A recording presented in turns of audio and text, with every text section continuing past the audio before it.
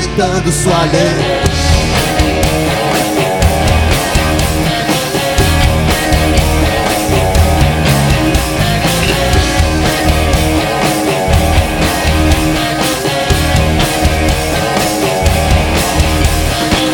Escuto tiro, pé da orelha, bala que passou, e ninguém sabe como, quando, nem quem começou. Chamando o esperto, estoura a boca, mata com prazer, enquanto a grana abstrai amanhecer.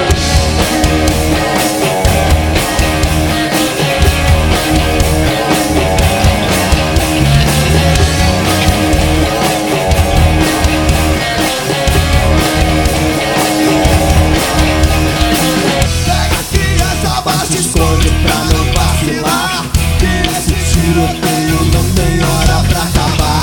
Tira na testa, senta o dedo, atira pra acertar. Bala perdida, não tem dono até te encontrar.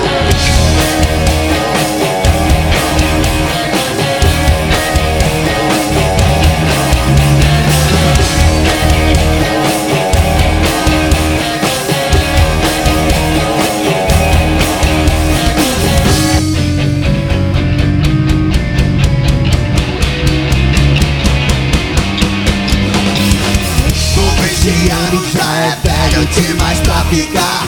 Diz é pequeno, anda dizendo que vai te passar. Bala nas costas, perna fraca pra te sustentar. No outro dia a fita é alta pra comemorar.